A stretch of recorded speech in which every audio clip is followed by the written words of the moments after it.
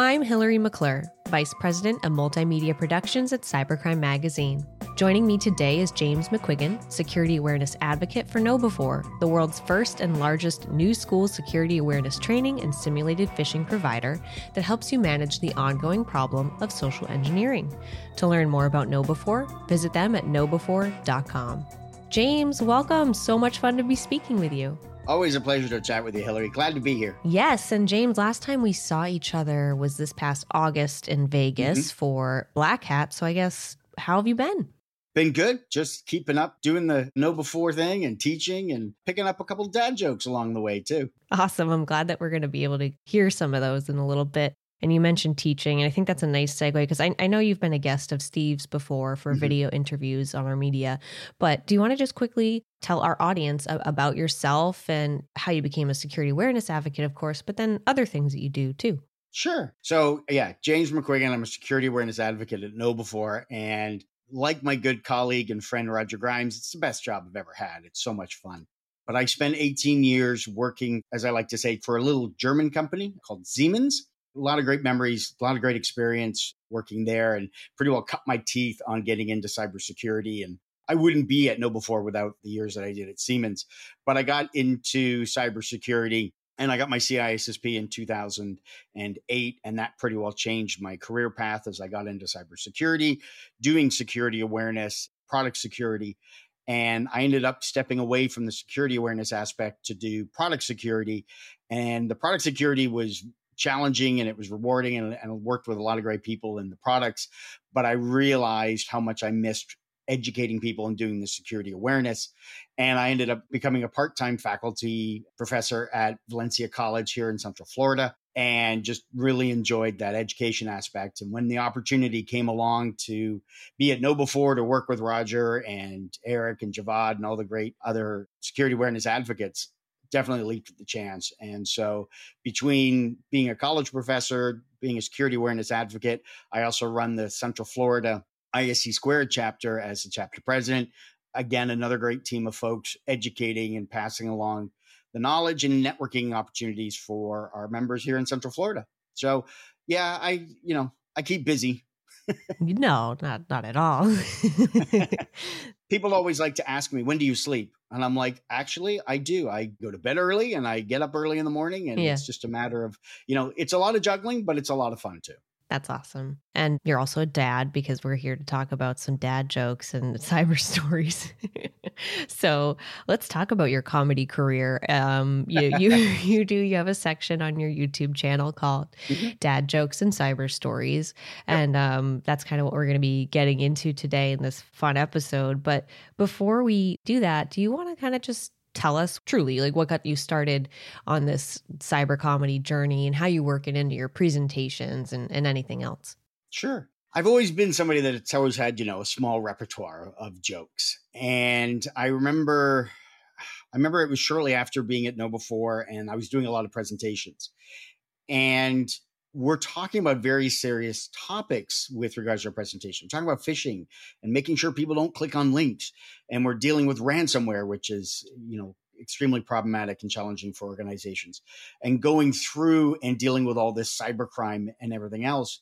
And one of the things that I wanted to do was just kind of put a little humor into it. Before I started at KnowBe4, I did a presentation at a conference that I'd gotten asked to come and present at on some just general cybersecurity topics. And at that time, I collected a couple of the dad jokes, which we're going to hear from. And I made that the basis of the presentation. Each section, I talked about passwords. I talked about computer security. We talked about USB flash drives, and making sure we're protecting there. And I just kind of kicked off each section with those jokes. And so I pulled those back into my presentations.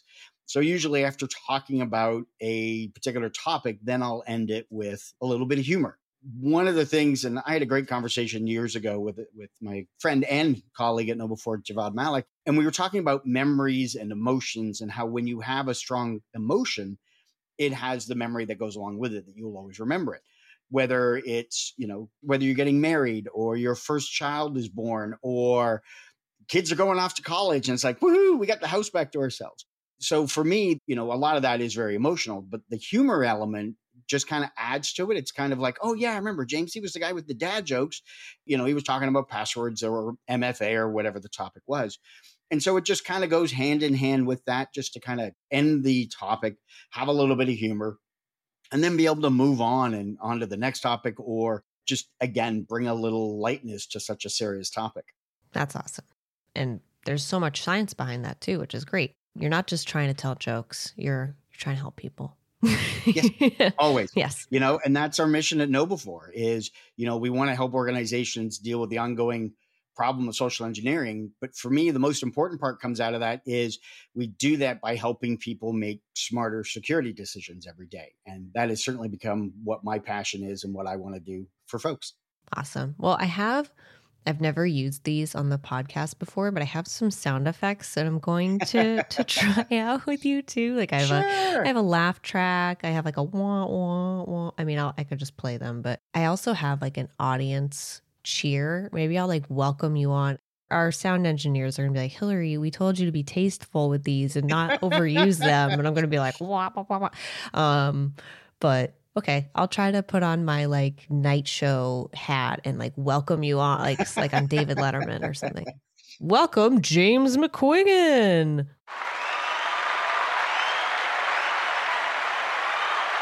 Thank you. Thank you very much. I think I'll start it off with one of my all-time favorites that I've been using for years. And, we can all relate to this because does anybody know what a computer and an air conditioner have in common? They're both useless when you open Windows. Delayed reaction on that one, folks. That's okay. No, we always have the laugh track to back us up. That's what they're there for, right? That's a good one. Okay, what's another one, James? So another one that's always been good, and this is one that I've been using for years, is computers. We're dealing with computers. We're dealing with passwords. But you know why you can't use the word beef stew as a password? No. It's not stroganoff. No. Yeah, we always hear about why we can't, use certain things for passwords, but, there you go. So speaking of passwords, and I've been in security for many, many years. And I remember early on, one of the first computers that I got to hack into actually belonged to Forrest Gump. Really? Now, how did I do it? Well, I guessed his password. It was 1 Forrest 1. Oh, that one's run. Actually, funny enough, that one usually gets some good laughs too. That's pretty good, actually. I'm just kidding. Yeah. I thought it was going to be something with shrimp. I was like, Bubba. I don't know. It's like shrimp. Yeah. It bit me or something. Yeah. So, with passwords, we're always dealing with cyber criminals, having to make sure we got strong passwords to keep the cyber criminals out. But you know how the cyber criminals always get away from the police? No. They ransomware. So hackers are breaking into computers all the time. But you know what happens, or you know what you call a computer that actually sings? What? Adele. No. So in all the years I'm working in cybersecurity, I've actually been able to meet the most secure woman in the world. You know what her name is? Emma Faye. I like that one.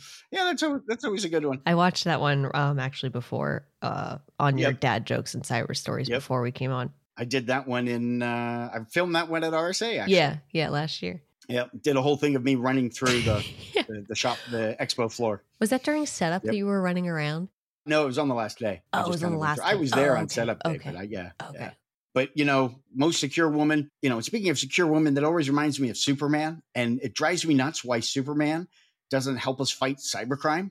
He's afraid of cryptocurrency. Oh, I liked that one. That was a good one. But, speaking of superheroes, I don't know if you heard, but Wonder Woman and Spider-Man are going into business together.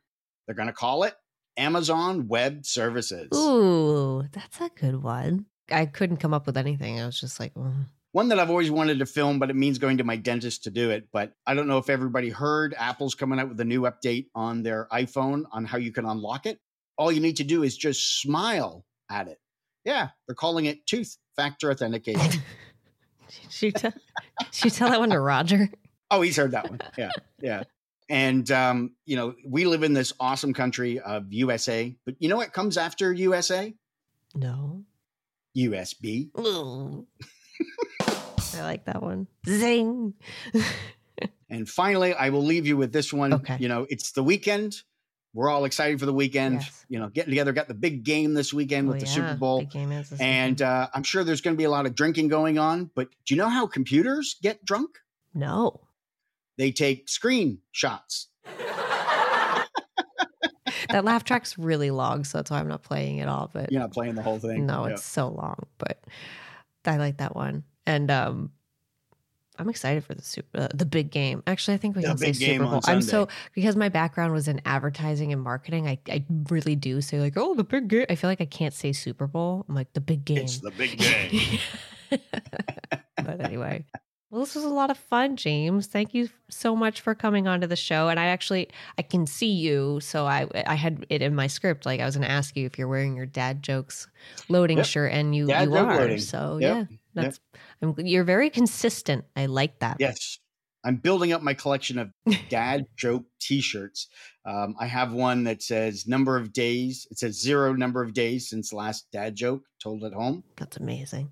I have another one. It's got a periodic element t-shirt, and it says, I tell dad jokes periodically, but only when I'm in my element. Ooh. And I just got a new one yesterday from my awesome VP director, Kathy Watman. She got me a t-shirt that has this guy doing like Kung Fu pose on the t-shirt. And it says, fear my dad jokes, Pun Fu Master.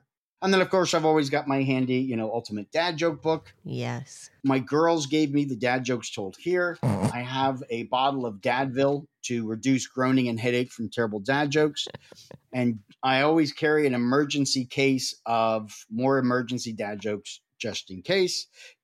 Like I told my wife she should embrace her mistakes. And she's really great. But I told her she needs to embrace her mistakes. So she gave me a big hug. Oh, that's a good one. Could go for days. I know you can. You just whip them out. I feel like I can't even remember song lyrics that well, and you just whip all these out. Well, ironically, a lot of it comes from storytelling and being able to tell stories, and you kind of weave it in and just you go with it. Yeah, and you're a good storyteller. I've watched your presentations at RSA and Black Hat, so very good. Oh, that's awesome, James. Thank you so much, and I'm looking forward to more dad jokes when I'll be at RSA. I'm sure you will be. Are you going this year?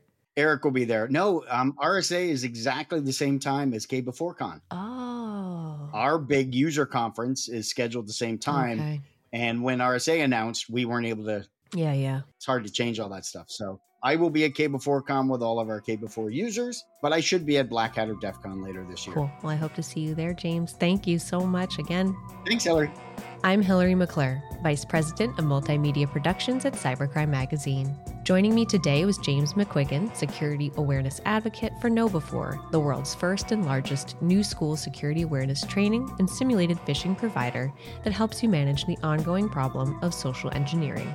To learn more about KnowBe4, visit knowbe4.com. And for more podcast episodes like this, visit us at cybercrime.radio.